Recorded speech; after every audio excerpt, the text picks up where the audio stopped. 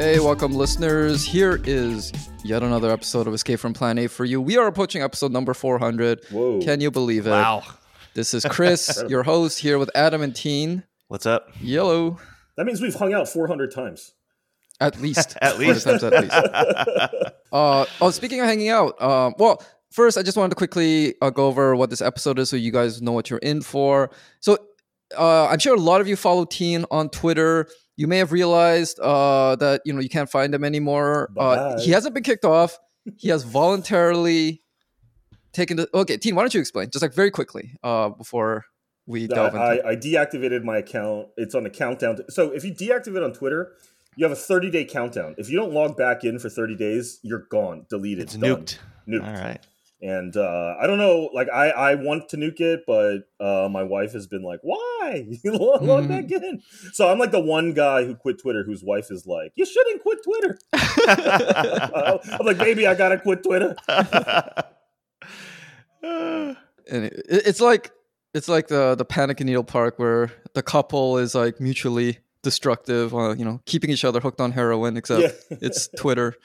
So anyway, we'll get more deeply into why you and Adam, you said you've kind of done the same thing, right? Well, I haven't actually deactivated it yet, but I haven't logged in probably a month. Yeah, and, just I deleted it from impressive. my phone just a couple of days ago, so I can't like even accidentally hit it.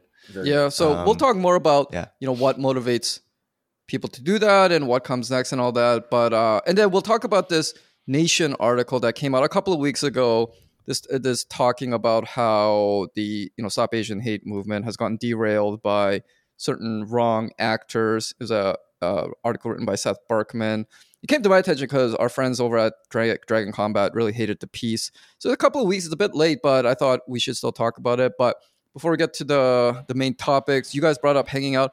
I do want to talk about, so Adam, me, Trevor, and Mtume, we went out to Red Hook Lobster Pound in Red Hook because it was a lobster week.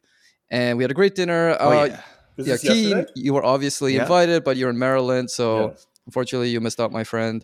You also missed out on watching Pearl for free with me and my other friend on Friday. Again, I wanted to see that movie, but it is so good. You should watch it. But I would recommend watching X before it, even though it's like Pearl is kind of a sequel to X, right? It's a prequel, even though I guess it was made right after. They made it kind of, the way they made the Lord of the Rings, just like one after another. But yeah, chronologically in the movie verse, Pearl takes place before X, but it was like in the real world made after it. But such a good movie. Ty West, right?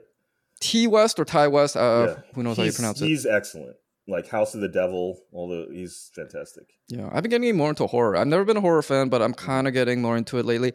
I think it's because it's one of the few genres now where you can actually feel something, whereas everything else is so sterilized, sanitized, kind of focus grouped. But these movies, you watch people's heads getting chopped off. And I think my theory is that because you're allowed to kill off the characters, you're allowed to make them say things that don't have to be virtuous. Because like, hey, you're gonna kill them off, so they don't have to be role models. So then you get a lot of. How fucked is your generation? You're like watching someone getting beheaded, and then Chris that's the only way I can feel. I feel something, guys. I feel something. Oh boy! But anyway, at dinner last night, so, Trevor. Okay, I'm gonna put him on blast here because he said something that was so. It just made me shake my head at how. Just. Okay, so it was lobster dinner, basically like half off, and we were, all three of us were getting lobster dinners, but he wanted to get fish and chips. That's right. And then after he places the order, he asked us, guys, actually, is fish and chips healthier than lobster? No. I think he ordered lobster, but he wanted to switch to fish and chips, but he wanted to know what was healthier. Lobster. And I'm just thinking, fish and chips. He's watching his cholesterol, which I respect. I mean, fish and chips has got to be one of the worst things to eat. Well, what's that? But I think shellfish has a lot of cholesterol. That's what he was saying. I didn't know because I have no idea. Regardless, I would think anything that's deep fried is 100 times worse than anything that's merely boiled. Probably. So I thought he just like really wanted to eat fish and chips, but felt bad about ordering. So you wanted like a way out for somehow maybe fish and chips was healthier than lobster. But that made me shake my head. But Yeah, it was anyway. funny though Mhm. because no, he did order it first, and then we talked him into getting the lobster. So he like he ran out of the he ran to like get our waitress to. Where were you at? Was this the where in Red Hook were you? Red Hook Lobster Pound. Oh, okay. I Yeah, know a that. really Yeah. good place. We want to go back to it because there's a lot of good dishes there. Is that to on? try. It's on Van. What's that street called? Van Broit, however, Yeah, Something however you like pronounce yes, that. it's on Okay. Van whatever. Yeah. Red Hook's a cool area. It's kind of hard to get to. But if you have a city bike, you just have to. I got off at Borough Hall and then just biked down there. And a friend and I had gone on just like a weekend biking trip around the area. So even though it's dark, days are so dark nowadays. I was so like I thought I'd made a reservation for 7:30. I thought that by then it would still be light out, but I made the No, reservation it was weeks night. ago. Yeah, Yeah. so it was dark. Do you know if you go if you keep going down, you get to that Fairway Market? Have you been there? No. Okay, so there's a Fairway Market sort of at the end that's like right on the water, and above, sort of like above and appurtenant to it are these like artist loft apartments. And one time I went to go buy a chair like off Craigslist, and the woman who was selling it lived in one of those apartments. So I was kind of excited because I'd never been inside one of them. I go inside, dude, it's amazing, incredible, huge. They're apartment, huge, right? Huge apartment, and Yeah. it like they have these giant like arched windows, Yeah. and the whole Yeah. thing's made of brick, like her brick walls and everything, and then these arched windows, and you can't see anything but the harbor. So it looks like you're Wow. on a ship. You can't see any from if you're like sitting at her table. You can't see anything but Just the like harbor and yeah. ships. You cannot see any Wow. ground. So it feels like you're in a ship yourself. But Or it's like just one big crazy. room, right? Like the lofts are basically just one. No, one it was large. it was an apartment. Okay. It had been subdivided and stuff into rooms. Okay.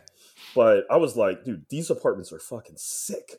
Yeah, well, Yeah. I'm sure. The big trade-off would have been in times past that it's kind of inaccessible. So if you Yes. happen to work even in like somewhere else in Brooklyn, it would have been hard to get to. But I'm sure in the last couple of years, if you can work from home and you can get a place like that, and I'm sure the rents are pretty low.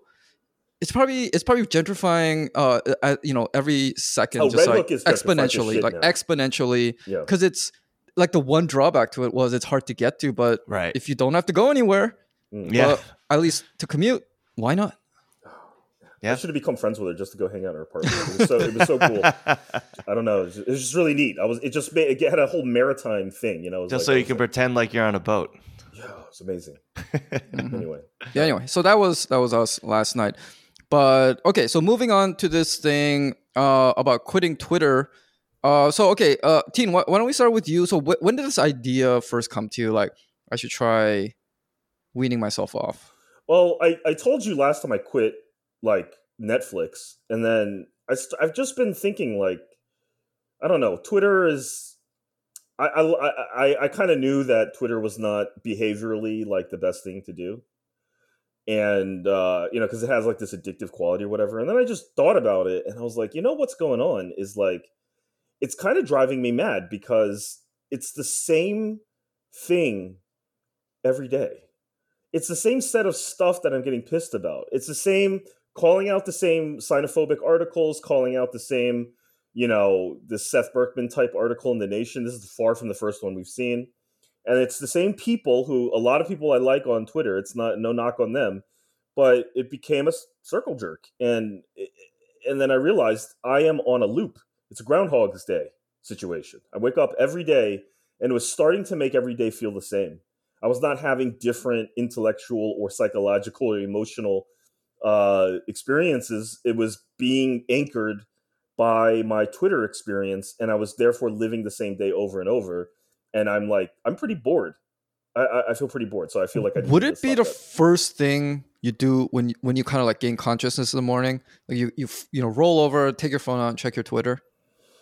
No, not. Okay, I so didn't go that far. Okay. Yeah. But it would be in the morning, yeah, for sure. Like after I got up, got ready, logged into work, checked emails, checked the news, whatever. By lunchtime, I'm checking Twitter. For sure. Yeah. Adam, what about you? It was a little bit of that, but also I think it was just I was feeling like my mental health was taking it. Like How I was so? feeling worse Did you make the for connection as being to how? part of Twitter, right? Like I wouldn't open it and read whatever and feel informed or feel good, or it wasn't even neutral. It would just piss me off or It's get me negative. angry or make me sad or something. And I realized that I wasn't really getting anything out of it. That was positive, at least. And if I wanted to inform myself, there are plenty of other ways to find out what's going on from just like a news perspective than using Twitter. Like, what So- would make you mad? I mean, like, Teen talked about like the xenophobic stuff mostly. What about you? Yeah, I mean that kind of stuff. Specifically for me, just some, adoption stuff and opinions. Hearing about how some people I would follow were being treated. Because thankfully I wasn't really, the target of a lot of vitriol, but yeah. I mean the opinions and the way that people talk to other people on there would piss me off. And then I'm like, what am I doing? If I respond, how is this doing anything? It's not really. I can spend my time,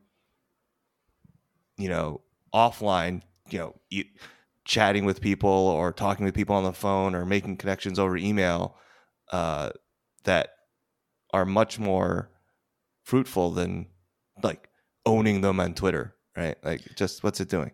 Yeah. What do you guys think you were? Like in the best idealized form of Twitter experience that besides the more base impulses of wanting to feel angry or to own somebody, what was like the highest ideal of using Twitter? I think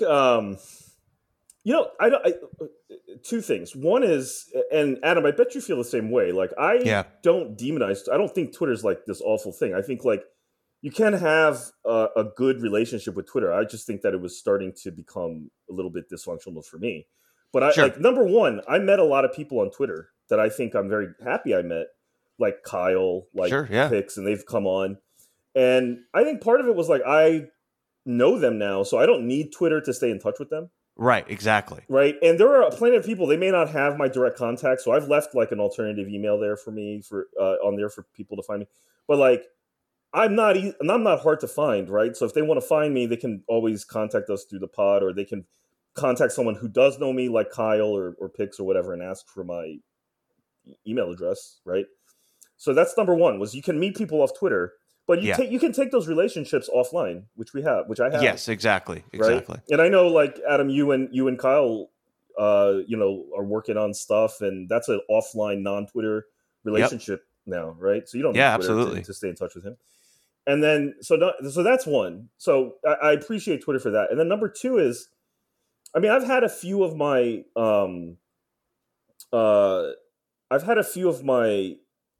tweets go viral. And I've wondered which ones. I've always wondered, why do these catch on versus some others? And I realized, like, Twitter does, your goal is in many ways to make viral tweets, right? You don't want to just get 40 likes. You want to get 2,000 likes, right? You want it to pass around. And in order to do that, I think you do have to really get to the heart of the ideal you're trying to say. And you really got to make your point at, like, in an elevator pitch, cut to the bone, right? Like, straight away. Like, no dancing around. You just got to go straight for the point. And I thought that took some skill to do.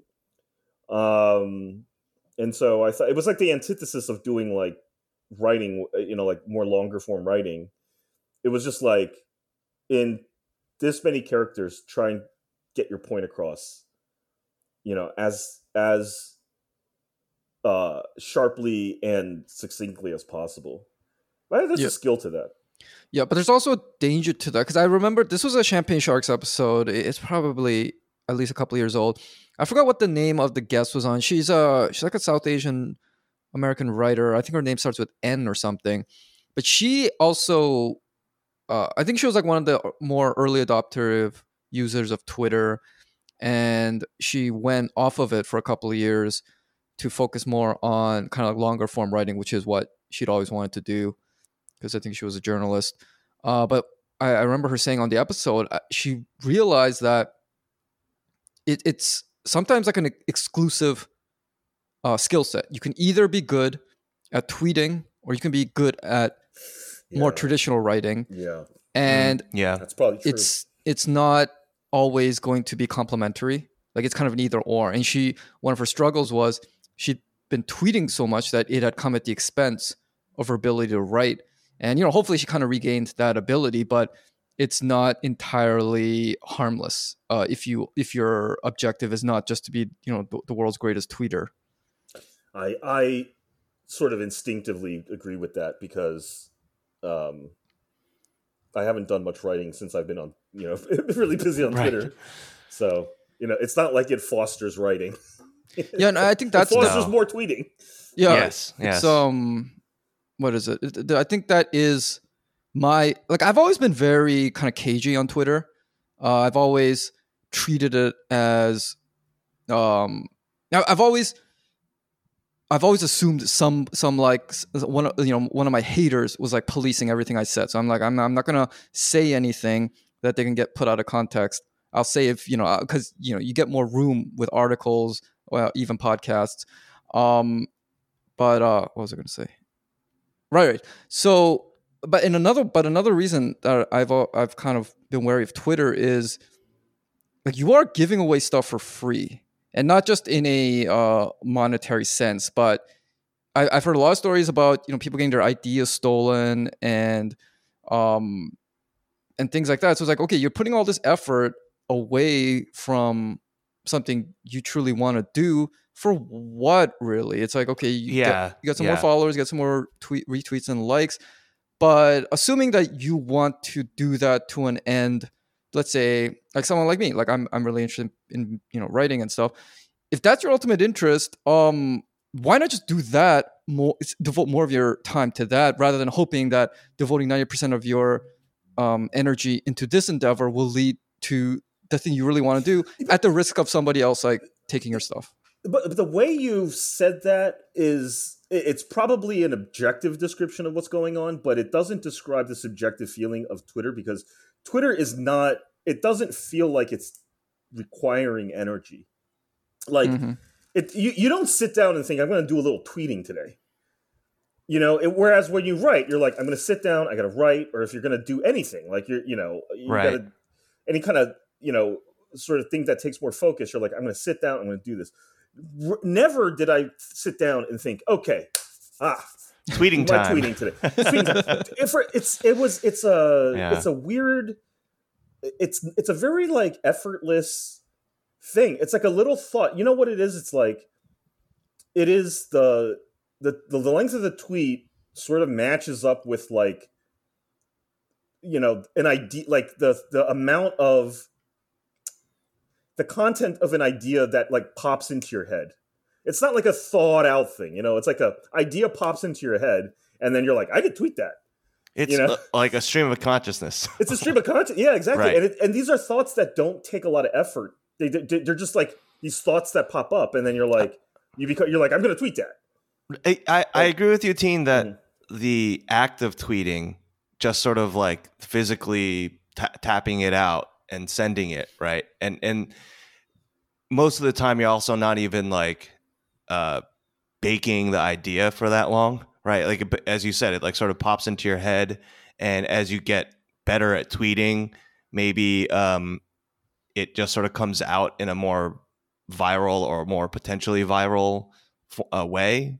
But even if that's true, and I think that's true, I found it to be very enervating though. Like it drained my energy. Like the which sort of seems like a contradiction, but like even though like the physical act of tweeting doesn't take a lot of energy, unlike the physical act of like writing and the writing process, longer form writing process, just being involved with Twitter, like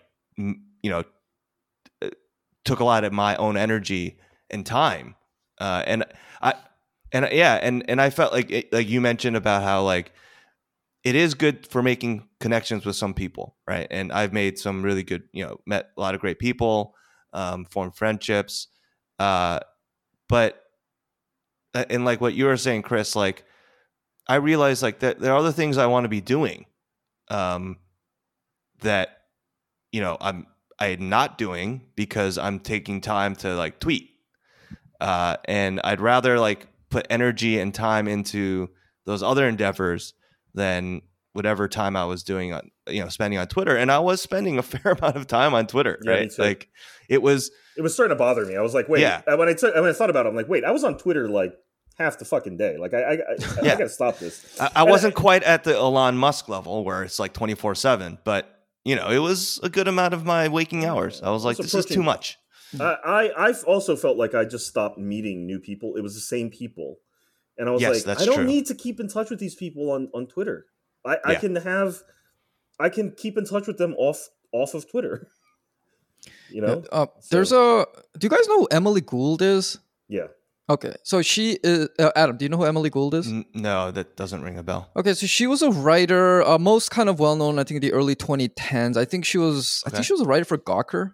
But all right. I think she and Lena Dunham had an infamous feud because I think she accused Lena Dunham of basing Hannah, the character of Hannah on Girls, on her or something. So I mean that tells you everything you kind of need to know about her. But she wrote this great essay, basically all about her regrets as a writer, because she kind of flamed out. She became very notorious for being this very mean, snarky writer, I think on Gawker. And then she got this big book deal, and then she published the novel, which I've read. It's very not good. And she kind of, she, because of her like big advance and everything and the way that things work in the publishing world, that kind of means if you don't make it back, you're nobody wants to touch you anymore.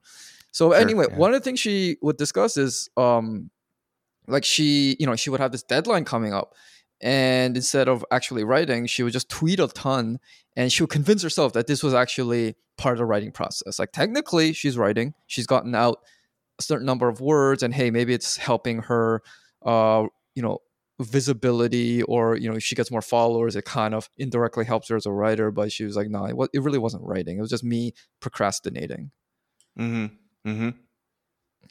Anyway, you guys talked about meeting people through it, and I also think that is the best use of it. So I think the ideal way is just leave it like Tina. I also wouldn't delete your account, but just leave it kind of as like a postal box or whatever. So that people, well, I guess you don't use your real name, so that's a little different. But for me, like I use my real name, and if you ever do publish articles, they will ask for a Twitter account. And it's certainly less intrusive than say giving away your personal email, and then people can DM you on Twitter if they like other things you do outside of Twitter.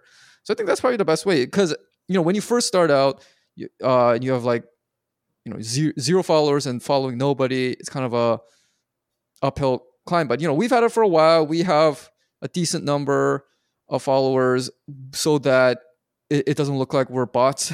So if people look us up, we'll be there, and they can reach out to us if you want. And I think that serves, as I said, the highest ideal of Twitter, which is to connect people with like-minded strangers. I'm going to tell Shan that. I'll say, Chris said I shouldn't delete it. Chris is a smart man. Teen, how many tweets have you tweeted? You see the counter. Like, what last time you checked? It's a lot. It's a lot, and I also at several points went and deleted all my history. So whatever's there is probably like only half of what was ultimately. Yeah, I think sometime last year I like deleted. I scrubbed like everything before, let's say, summer of 2021 or something, and I think I was around somewhere like 8,000 tweets, I think. So now I'm down to like 800. And dude! And you don't even tweet as much as like I did or Teen did, and you had right. 7,000. I just felt like I had some cringe shit when I first started on Twitter, and like I could go one by one and do, but whatever. It's like let's expunge that from the record. If somebody is so obsessed with me that they screenshotted it, then let that be. Whatever. I don't think I've ever said anything that I can't defend anyway. But still, it was just like I don't want that around. So Yeah, like would you ever think about just wiping out more, Teen? Wiping out what? Like more tweets. Like you would still have your account, but you'd be like, okay, let's delete everything before like 2022. Yeah, maybe. I don't really care about the tweets. I mean, it is a collection of shame, you know, like not so much that I don't like my own tweets. It's more like, what, like, even though this didn't feel like work, that is still work. Like that, if I was to look at a montage video of myself tweeting, sort of bent over, like looking at my bright phone in a dark room, or, you know, like sort of like shirking work while just on my computer, just tweeting and then getting emotional about it. I'm like, why did I do this? Yeah. What? I don't have anything to show for any of this. It's just a bunch of shitty tweets. And then, I have 8,000 some followers. Who are these people? I don't care about these people. I don't even know who they are. Somebody just a few in the last hour followed me on Twitter. I'm sure she's a bot. Her name's Mary Walton, and her bio is, "I'm a single woman with no kid, need a husband." It's like, what the hell? Like, that's definitely a bot. And it's just like, what is this shit? But as I said, it is very nice to give people a chance to like reach out, or vice versa. If I want to reach out to someone, I'm not a big Instagram user, and Instagram's not as conducive to meeting, you know, strangers or exchanging ideas. Facebook, you know, forget about it. TikTok, hell no. So, you know, this is what we've got so far. I guess Reddit's the other one. Speaking of Reddit, okay, so just before this podcast, totally by coincidence, I went to a Michelle Branch concert last weekend. Nice. And Michelle Branch. I love Michelle Branch. And the last time I went to a Michelle Branch concert was around this time in 2017 at the exact same venue in Webster Hall. Ooh, so I was just curious. Webster Hall. Yeah, what was I? Because I wrote about it in my journal like years ago then. So I'm like, oh, yeah, I'm curious like what was going on in my life back then. So I was reading it. But that was 2017, and it's like leading up to the end of summer of 2017. Coincidentally, that was also when Plan A got started. So I was reading through all these entries where I was like, oh, I met Teen for the first time, I met Adam for the first time. And I remember thinking at the time, okay, Plan A was essentially me saying, okay, enough of Reddit, I want to do the next thing. So if this is us now saying, all right, Twitter, enough with that, let's do the next thing. What do you guys think the next thing is? Because we are doing Plan A, we already did the pod. What is up next? Because I think, like, you guys were talking about, you know, because I think the whole reason we did things like Reddit and even Plan A was we felt like it was really hard to meet like-minded people in real life. We either had to go into these online spaces like Reddit or later on Twitter, and also like write these articles that were like flares, you know, shot up in the sky. Hey, find us, come get us. But now I think, now that we've done that, we have enough of a kind of like our own circle, our own network of people, or places we feel like we could go in person to find. And I think that is that's always been our ultimate goal, to go beyond just internet spaces and actually have you know, real life friends and, you know, other people who kind of share similar views. And I think that's the next step. But also, you know, writing less like ephemeral stuff, you know, like a tweet can go viral one day and then the next week it's just like you can barely find it because it just gets buried under another million tweets. But let's say you write a piece, hell, you might even write a book or other projects like that. That has more lasting value. I think that is the next step. Yeah, I'd like to write more. I'd like to just be like, look, if I've got it, you know, it in me to do like 20,000 tweets.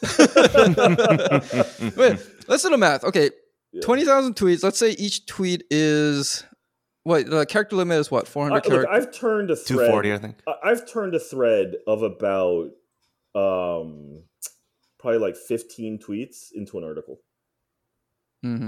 One about blockchain, and you know, it's a lot of words, man.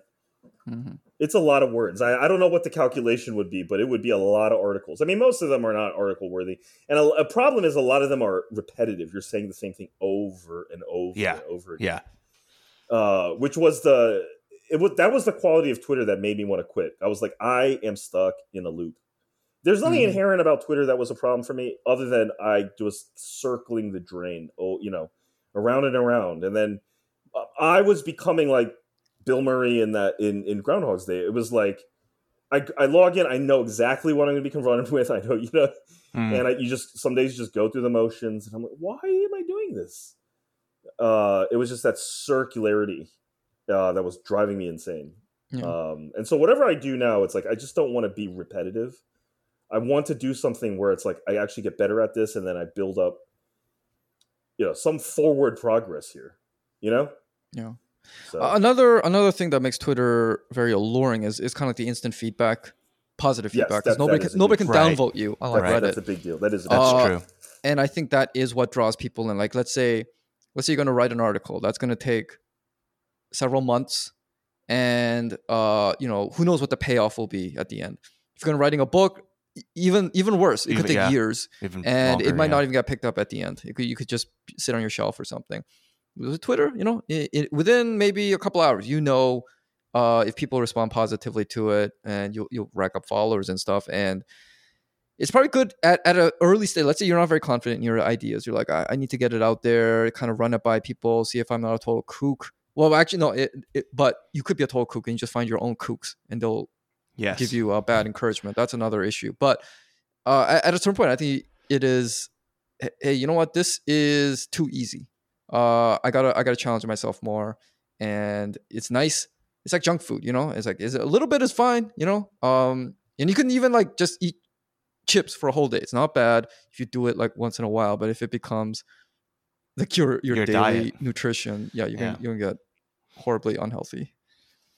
Yeah. So I would not put out a general like, oh hey, Twitter rots your brain and social media is like terrible. Cut it out. I think that's overstating it, but if you start feeling, if you yourself are like, dude, why did I tweet? Like, if you have that thought of like, why did I spend so much time tweeting today?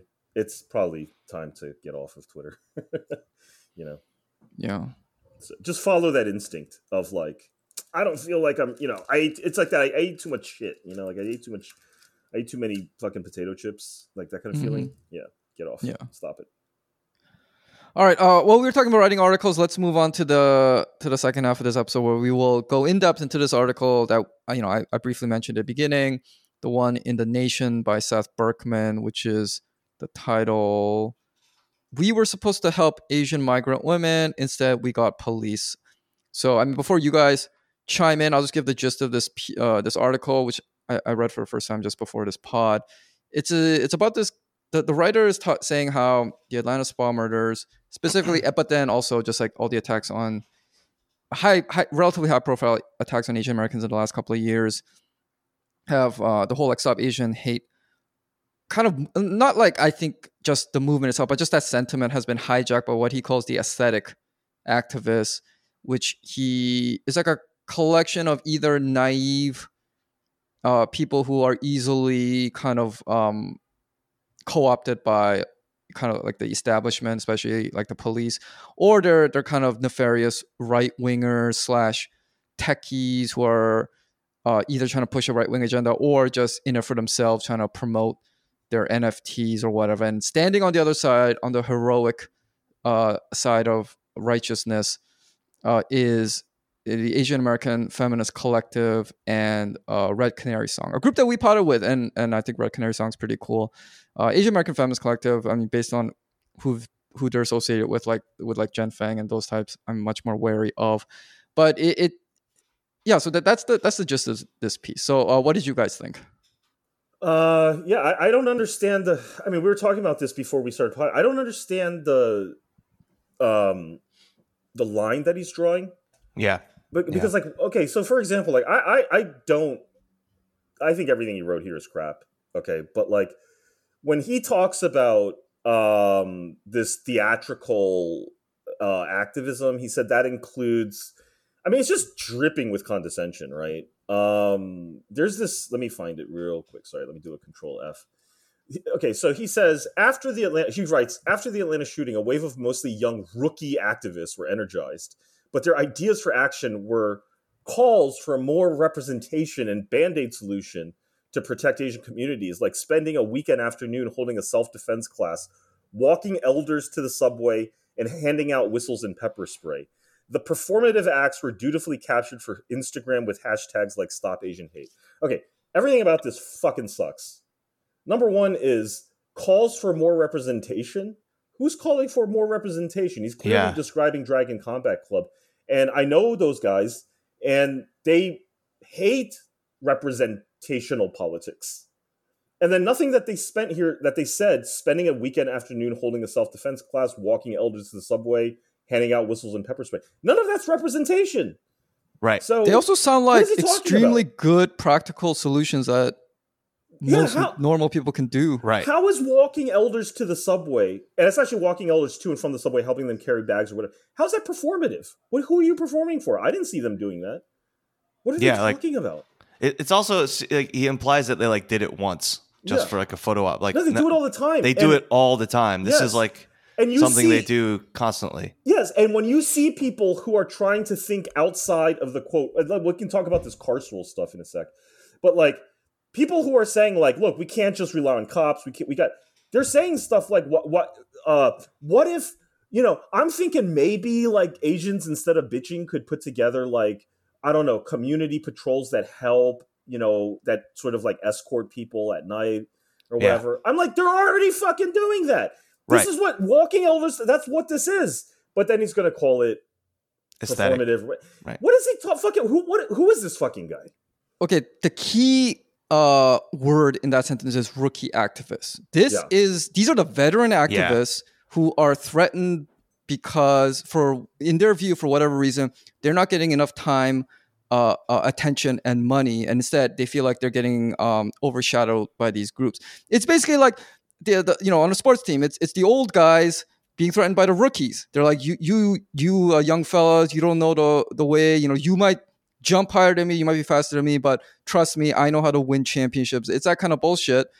Because, like, for example, walking elders to that's the exact type of solution that the Seth Berkman allies would say is the antidote, not carceral solutions. Yet in this sentence, he says that's actually performative. So it's like, what is the solution that you want? I'll tell you what the solution he really wants: more funding for these think tanks and nonprofits, so that they can come up with like something like the Asian American Disinformation Report, which one of the people named in this article, Rachel Kuo, who's apparently one of the like presidents of the Asian American Feminist Collective, she was one of the key architects of that report. So that's what they're saying the real solution is. No, don't do this thing where you're actually out there helping people. One of the solutions that we ourselves often cite as one of the things to do. No. You got to give us the money. You got to give us the speaking gigs. You got to give us the book deals and all that. That's what this article is really about. It's a factionalism debate and nothing to do with ideas, because a lot of these ideas are not mutually exclusive and a lot of people espouse them. Yeah. Exactly. We know all these people. Ron Kim's in this fucking thing. I mean, we know these people, right? So he's pitting Dragon Combat Club against like Ron Kim. I'm like, why? I don't see any fucking division between this at all. Yeah. Red Canary Song and Ron Kim go together, sure. Dragon Combat That's Club, how we even met Red Canary Song in the first place, through Ron Kim. Well, I think he's putting them on the same side of stuff, but I'm saying like... Oh, yeah, that's true. I don't see... Okay, but I'm at Seth Berkman's website, sethberkman.squarespace.com, and it's nothing but pushing a book that he published a while ago called A Team of Their Own. And it's about... I think he's a sports writer. I went through his... He's got a bunch of stuff on New York Times. Most of it's on sports. I honestly thought this... Because he must be like a Korean adoptee, because he said he was born in Seoul. He is. So, I've met him like a few times. Okay. But anyway... And so he's calling this performative activism or whatever. And I'm looking at his website, and it's like, December 2020 selection for Stephen Curry's Underrated Book Club. 2019 Best of, ESPN's The Undefeated, Minnesota Public Radio, and Outside Magazine. Okay, so what do? You're hawking a book, and you're calling other people performative activists because they're helping elderly people from the subway to their homes so they don't get attacked? Yeah. Look, sorry, man, fuck you. You're an asshole. Also, I mean, we all... Like in the general sense, we all hate like aesthetic activists as well. But notice who he doesn't call out. Remember, just like, was it a month ago, that stupid Huffington Post article by that woman who was like, okay, we've talked enough about actual violence. Why don't we talk about the real problem, which is my dating problems with like white dudes? Why not call that up? Oh, it's because that she's probably kind of buddies with the whole Asian American, feminist collective and their whole crowd. Like that's the untouchable topic. So that is actually not aesthetic activism. That's actually real activism somehow. Meanwhile, teaching elderly how to protect themselves or actually protecting them in their day-to-day life, that's performative. It is such bullshit. It's why Stop Asian Hate was bullshit from the get-go, and nobody should have any faith in any of the leaders of that so-called movement. Yeah, this whole article is just really very confusing. And it's not like I know Seth that well, but I think I get, I don't know, angrier or more disappointed when I feel like Asian adoptees are used as sort of like Asian enough, but also like white enough. And it's like he's like perfectly positioned to be a pawn. And I don't know if he believes that he was used, but he was used. And that wait, sorry, I missed that. You said he was used by, who do you think he was used by? I think he's being used by the like the Jen Fangs and the Asian American Feminist Collective, or like this particular nonprofit or activist crowd, and also sort of he's being used by the nation to launder these ideas, right? Like he's Asian enough so that like people can't be like, oh, this was written by like a non-Asian person. It's like, so he has a what's the word I'm looking for? He's he's got some standing there, but he's not too Asian, so he's not going to be too biased, right? Yeah. So it's just like a weird.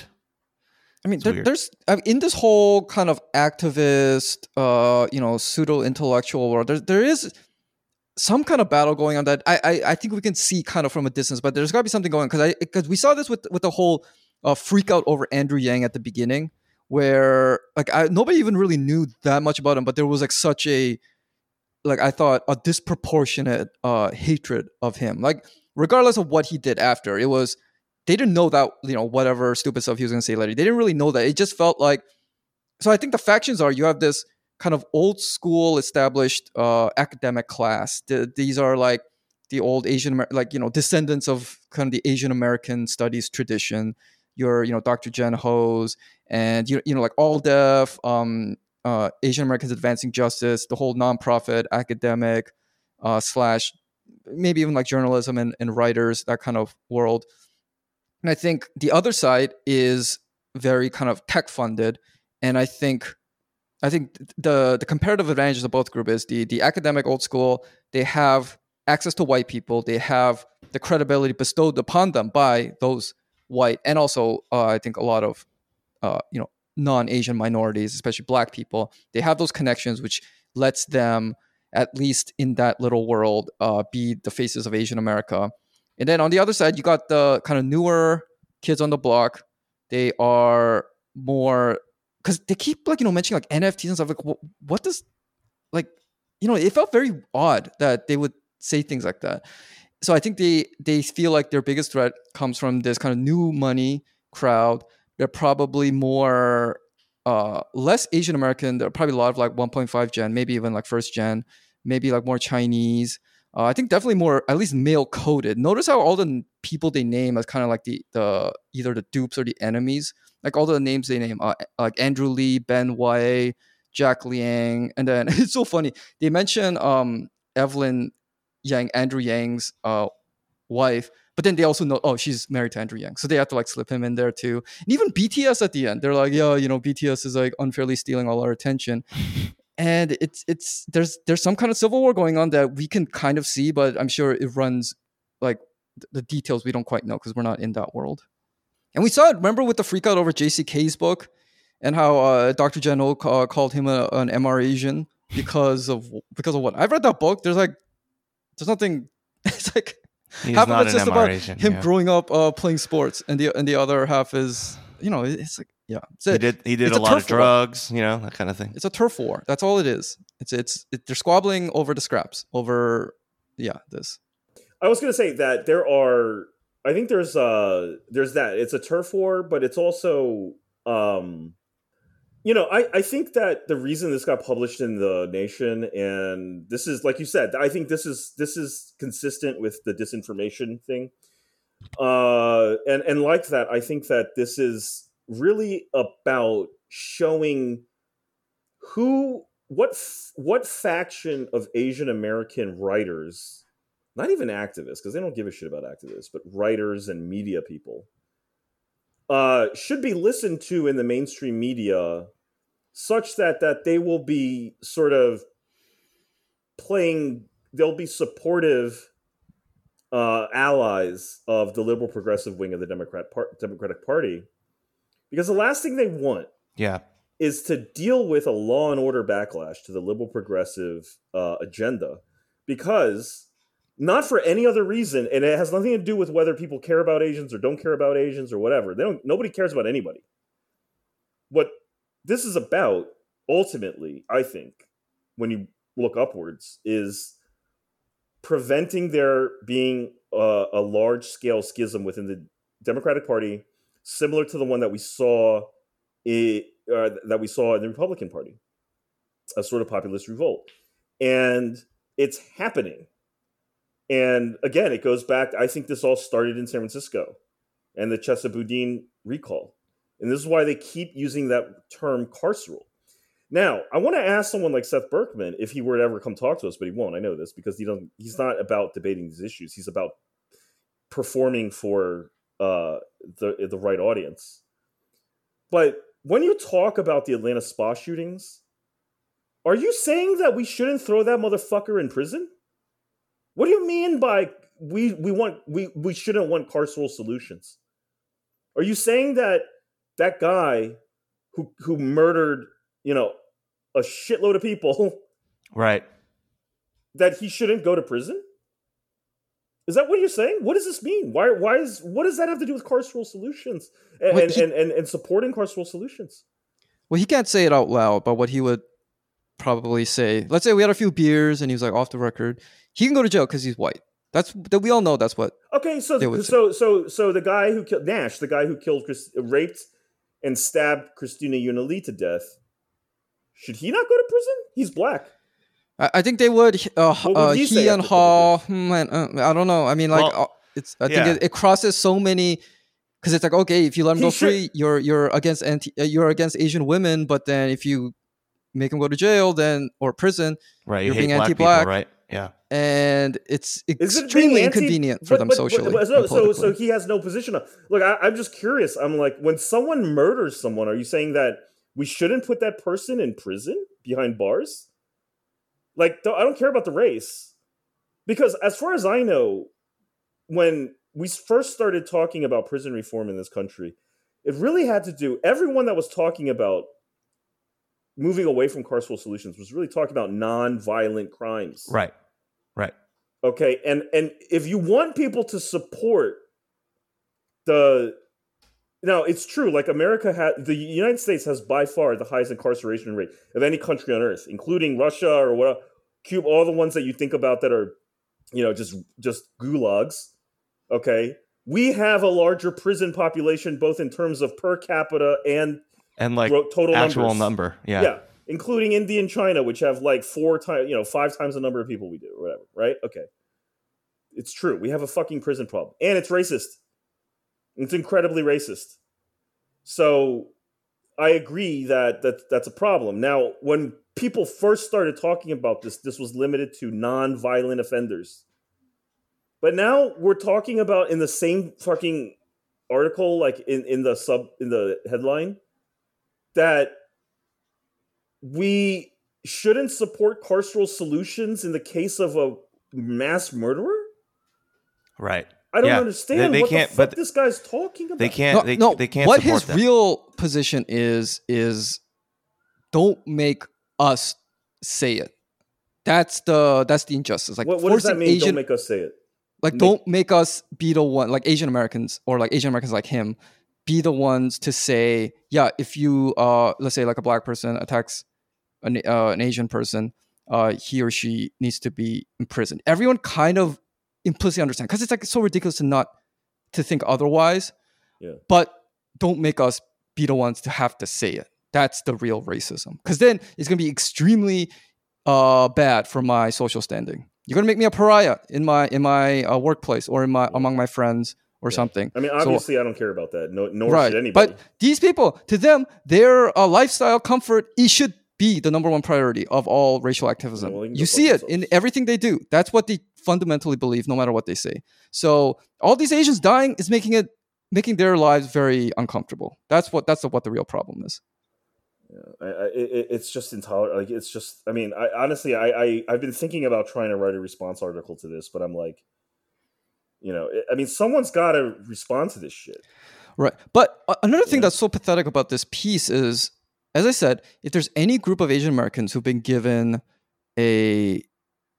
have been anointed with the attention and the money of being like the liberal conscience of Asian America, or the conscience in general, it's these people. But you think so? Are you sure? Because I'm not. I think he got this published in The Nation, but I don't think The Nation really stands behind this. I think it's they stand by it more than, say, like a China Mac, right? I don't know. I mean, China Mac is not he's not going to be writing articles for The Nation. I understand, but like, I do think that there's room for a counterpoint to this, because I'll tell you why. This is the Law and Order backlash is coming. It's happening. And they gotta talk about this straightforwardly. I do think that there is definitely a need and room for Asian American voices who are going to give a different side to this. And it can be done well. And I think that after the Chesabuddin thing, there were a lot of liberals and Democrats that came out and said, hey, maybe we need to rethink what's going on. Because I don't think that the answer to this is just everyone just puts blinders on and pretends like this isn't happening. It is happening. There's a lot of crime. Yeah. I agree that it's a mistake for them to just sort of shame people into, that question sort of the anti-carceral message. Like, yeah, well, there can be room, but at this moment, there is nobody really occupying that space. So these, like the Seth Berkman type, are the ones who have been given that platform, and now he's like whining in this piece that these rookies have essentially taken over. Then, like, well, if they could take over that easily, then you never had any standing with your own community to begin with. So you're like making a bad case for yourself either way. But this is my point, and I talked to like Andre Dumis. He's talked about this. I know Trevor has brought this up with us before. That, look, at this point, and this is kind of in line with me quitting Twitter, is like, let's stop bitching, because we all understand that we hate this shit, right? Like, for those of us that get this, why is it just Seth Berkman that's sending? And now Chris is different because he's been writing for and trying to get his stuff out there. We need more of that. Like, reading this stuff, I'm like, they publish it in The Nation, and then they get backlash on Twitter by people who are, don't abide by the editorial standards of these publications and are just like, and I'm probably more guilty than anyone of this, going on a tirade on Twitter against this stuff, which is not as convincing, it is not as legitimized as someone who sits down, writes a very well thought out and politically expedient response to this. Someone who not only knows how this is wrong, but sees how that there is a different politically expedient view to be expressed here as well. Not just fuck this guy, which I want to say, but also like, look, this is a losing view for the Democratic Party. This is a pointless, mindless abuse of the idea of anti-carceral solutions. Yeah. Yes. You're abusing that term. Yeah. You know what I mean? So yes, I absolutely. think I think I said this before, but I think it was a bonus app, and I think it was you and me, Teen. So I'll just repeat it because this is going to be a free episode. But yeah, so earlier this year, I got a piece published in Current Affairs, and the biggest lesson to me with that was it. Like I think the Asian American blue checks will try to make it seem as if they're the only ones saying anything intelligent or sane or interesting, and that every other Asian American should shut the fuck up, maybe go on some dirty corner of Reddit, and that's where you belong. But Current Affairs, they have no invested interest in Asian American stuff. They have no bias. They just saw my pitch and they were like, okay, interesting. We like it. Yeah. And I'm sure the Nation is similar. I'm sure the Nation is probably similar. So they just, I think we know Tim Shorrock, who's been on the pod, and he writes for the Nation. Yeah. So these, like, however, stridently these Asian American blue checks try to gatekeep, they're like trying to defend a goal that's like 20 feet wide, and they're just like. They're trying to gatekeep, but they don't even actually have any power to do it, right? Right. So that's what I'm their saying. strategy to gatekeep is quite big, and I think for a while they've been able to fool a lot of us into thinking they got this on lockdown and there's no hope. So that's what I mean, right? So their only play is to discourage people from actually writing, or sort of waste their energy by going on tirades. When so they don't really have any power to like stop a well thought out pitch and an actual article to be published by the Nation. They don't control the Nation.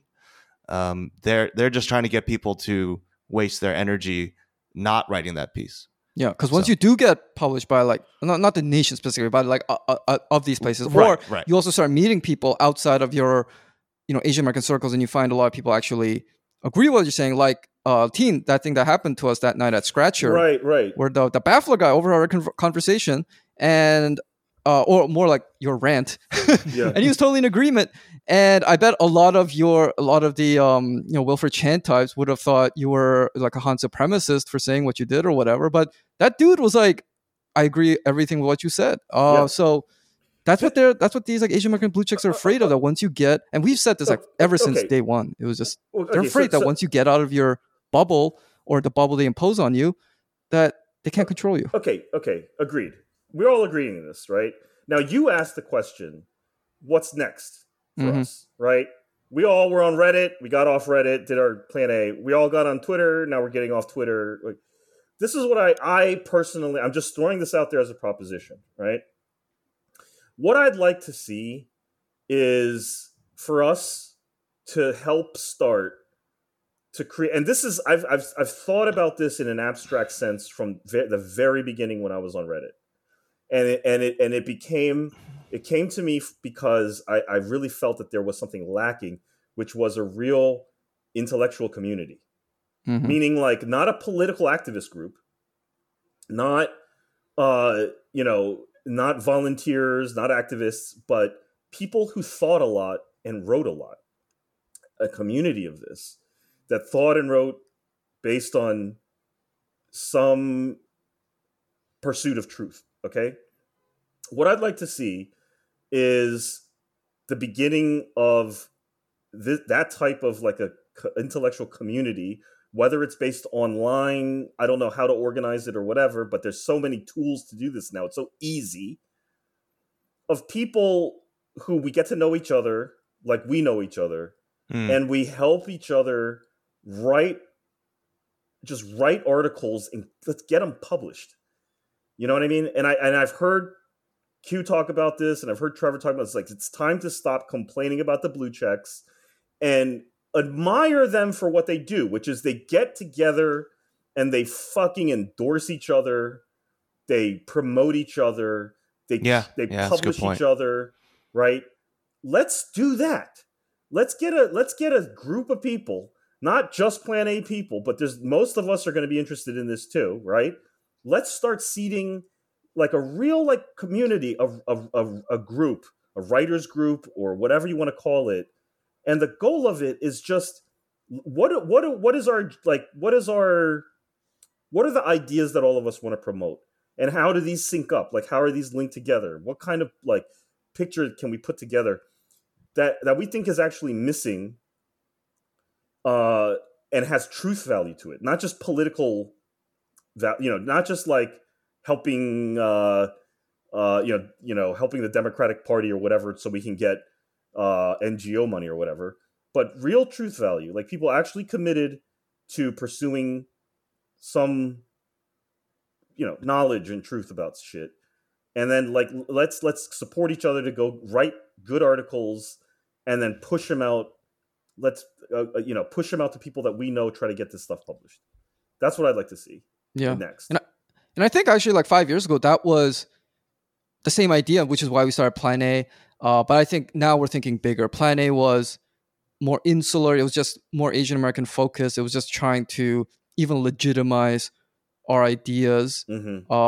Like I, for one, I had all these thoughts, but I also was like, are these actual like legit thoughts, or am I just being a crank or something? I think 5 years later, we're more confident. Like, no, these are not only very good ideas, but we actually have a lot of unexpected like sympathizers and all that. So let's take that next step, which is kind of doing the same thing, but as I said, on a bigger scale. Yeah, and we know a lot of people. Yeah. I think I get emails from people who don't seem to know what they want, but they want us or me to like help them somehow. Or they want to come on the pod and talk about stuff or what. And I'm like, I kind of like, I don't know if that's really helpful for you. So what can be helpful is I think, and I think these people have, like, someone was contacting me recently about, just like a huge amount of or just a huge amount of like bad information out there when it comes to mental health services for Asian Americans and a lot of non-white peoples. And I'm like, look, this is a very serious problem. And I almost feel like, I can't do this thing justice because it's not like I know much about this. And, the pod is not really the right media. It's just not going to do anything in this regard. But where does a person like that turn to? Like, where do you go to get support from other people to bounce ideas off of, listen to this person, maybe think of like, where can this person go to get out the thing that they want to say that's inside of them? And that's the thing that I felt from day one when I went on Reddit, because I was like, there's nowhere for people to turn to if they want to speak up about some of this stuff. There's no group, there's no community. It's just these rando people on Reddit, and their average IQ is pretty fucking low. So yeah, that's and like you said, Chris, I think Plan A itself, we did pay a lot of writers, we did publish a lot of articles, and we wrote a lot of articles. But like you said, I mean, it's insular. It is good for communicating within group. But I think you're right. Like, you said this before, you felt like you've exhausted a lot of the ideas that you wanted to write for something like Plan A. But there's more to it. And I think in that process of doing Plan A, we've all found ideas that really should get out there in the mainstream. Yeah, Agreed. I think it's I don't want to talk to other Asian Americans anymore, because I already know which ones I care about and which ones I don't. I've already decided which ones are worth my time and which ones are not. And let's find the ones that are worth our time, and let's just like fucking fight back against the Seth Berkmans and the Jen Fangs of the world, instead of cutting them down on Twitter, which is easy, and then you just get blocked, and then it's bullshit. Like, let's just go, and let's just offer the narrative that they don't want to get out. Instead of like personally insulting these people, which is fun. I like to know that they know that people don't like them. That's great, but I would like to see what really would fuck them up is to get those ideas out there, mainstream them, legitimized, and it's the very ideas that they so desperately want to condemn. And honestly, I think there's people fighting the good fight, and I think JCK has written a lot of great articles out there, and he's gotten them really mainstreamed and stuff, and I'm very appreciative that someone like him is doing that. There needs to be more of that. It can't just be like this one guy, Yeah, maybe maybe when we get more stuff published, he won't be so afraid to openly associate himself with us anymore. Yeah, exactly. Exactly. Yeah. Did you see that tweet he made? His book is now on paperback, and he was like, "Please buy one and send one to my haters." Yeah. I know he was talking about Dr. Jen Ho after the way she went after him online. You know what? Maybe I will buy one and send it to her. Print that. Oh my god. So All right. okay, well, I'm glad I think I'm glad that you asked that question, Chris, because I've been thinking about it, and yeah, that's what I'd like to see. We've been thinking about it for a while. I remember when we were in Kopek. Remember, like first night, we were just like hanging out in the backyard, and we were talking about it. And it's a question worth thinking deeply about. It's not like a snap answer that we need, but it will determine kind of what we'll do for the next few years. I'd like for us, like just the three of us, let's say, I'd like to have more time with you guys where we're talking about articles we're writing. Mm-hmm. And doing real deep dive, like really trying to do some work. You know what I mean? Yeah. That would be, to me, a much better way to refocus all that time that I instead had been, I don't want to say wasting, but yeah, wasting on Twitter. That I would be much more, like if I had done that for years, the kind of thing that I'm proposing, I feel like I would feel really good about it. You know, like 2-3 years from now, if we're doing something like this, I would feel really good about it. Versus now, I look back on all this time on Twitter, I'm like, what was I doing? Well, it's all part of an experience. It is. I think of for sure. Yeah, I mean, like I think of some of the stuff I wrote. I mean, not for Planet, but this is more in terms of like fiction, you know. But it's like it's all part of a process. Even the stuff you hate, you got to get that out. So if you hated the stuff you tweeted, you probably have to get it out of your system at least. I didn't hate the stuff I tweeted. Hate the fact that I was I was throwing it all away on Twitter when I should have been honing it into, you know, like why am I letting a guy like Seth Berkman get away with writing shit like this? Why are any of us letting him get away with this without going right back to The Nation or something and saying, no, fuck this. And these are all the reasons he's wrong. And this is one of the most easily rebuttable, easily like, you know, just like ripped apart articles I've ever seen, but no one's going to do it. And we should do it. It's, you know, they shouldn't get away with this shit is what I'm saying. We need to go back to the days when there were tons of writer feuds. Yes. Yeah. You know, that would be great. But unfortunately, there's no one on the other side of this, or very few, you know. And I would like to, you know, and I think if people saw that there were serious-minded Asian American writers who were going in to mainstream publications and taking aim at this stuff, and seeing that can get mainstreamed, that would be of great service to people. You know, because they wouldn't have to just get mad all the time and see themselves as you know, being defensive about stuff. They could say like seethe in private and, you know, grumble among their and say, oh, we're being suppressed. Yeah. Like you said, you know, these guys are chosen. No, they're not. You know what? I'm not sure they're chosen. I think that they're for whatever reason, these people are just fucking more motivated to mainstream their work. And for whatever reason, I don't know why. And then the people who get mad about what they say are not. And I guess, you know, to sort of summarize what I'm proposing is like, let's fight back and say, let's also say, okay, whatever these fucking idiots can do, we can do much better than this, but we're not doing better than this. And it's pissing me off. I think they're chosen, but it's a very mild preference. It's more like because the powers that be really don't give a shit about Asian American stuff. Like, okay, you're there. I don't really want to expend more time and energy than I have to. So, okay, you're there. I guess you can do this or that. But that makes them easily challengeable.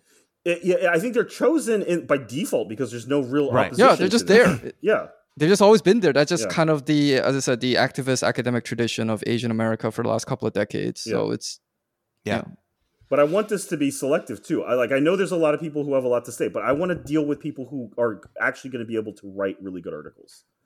And I'm sorry, but that's not most people.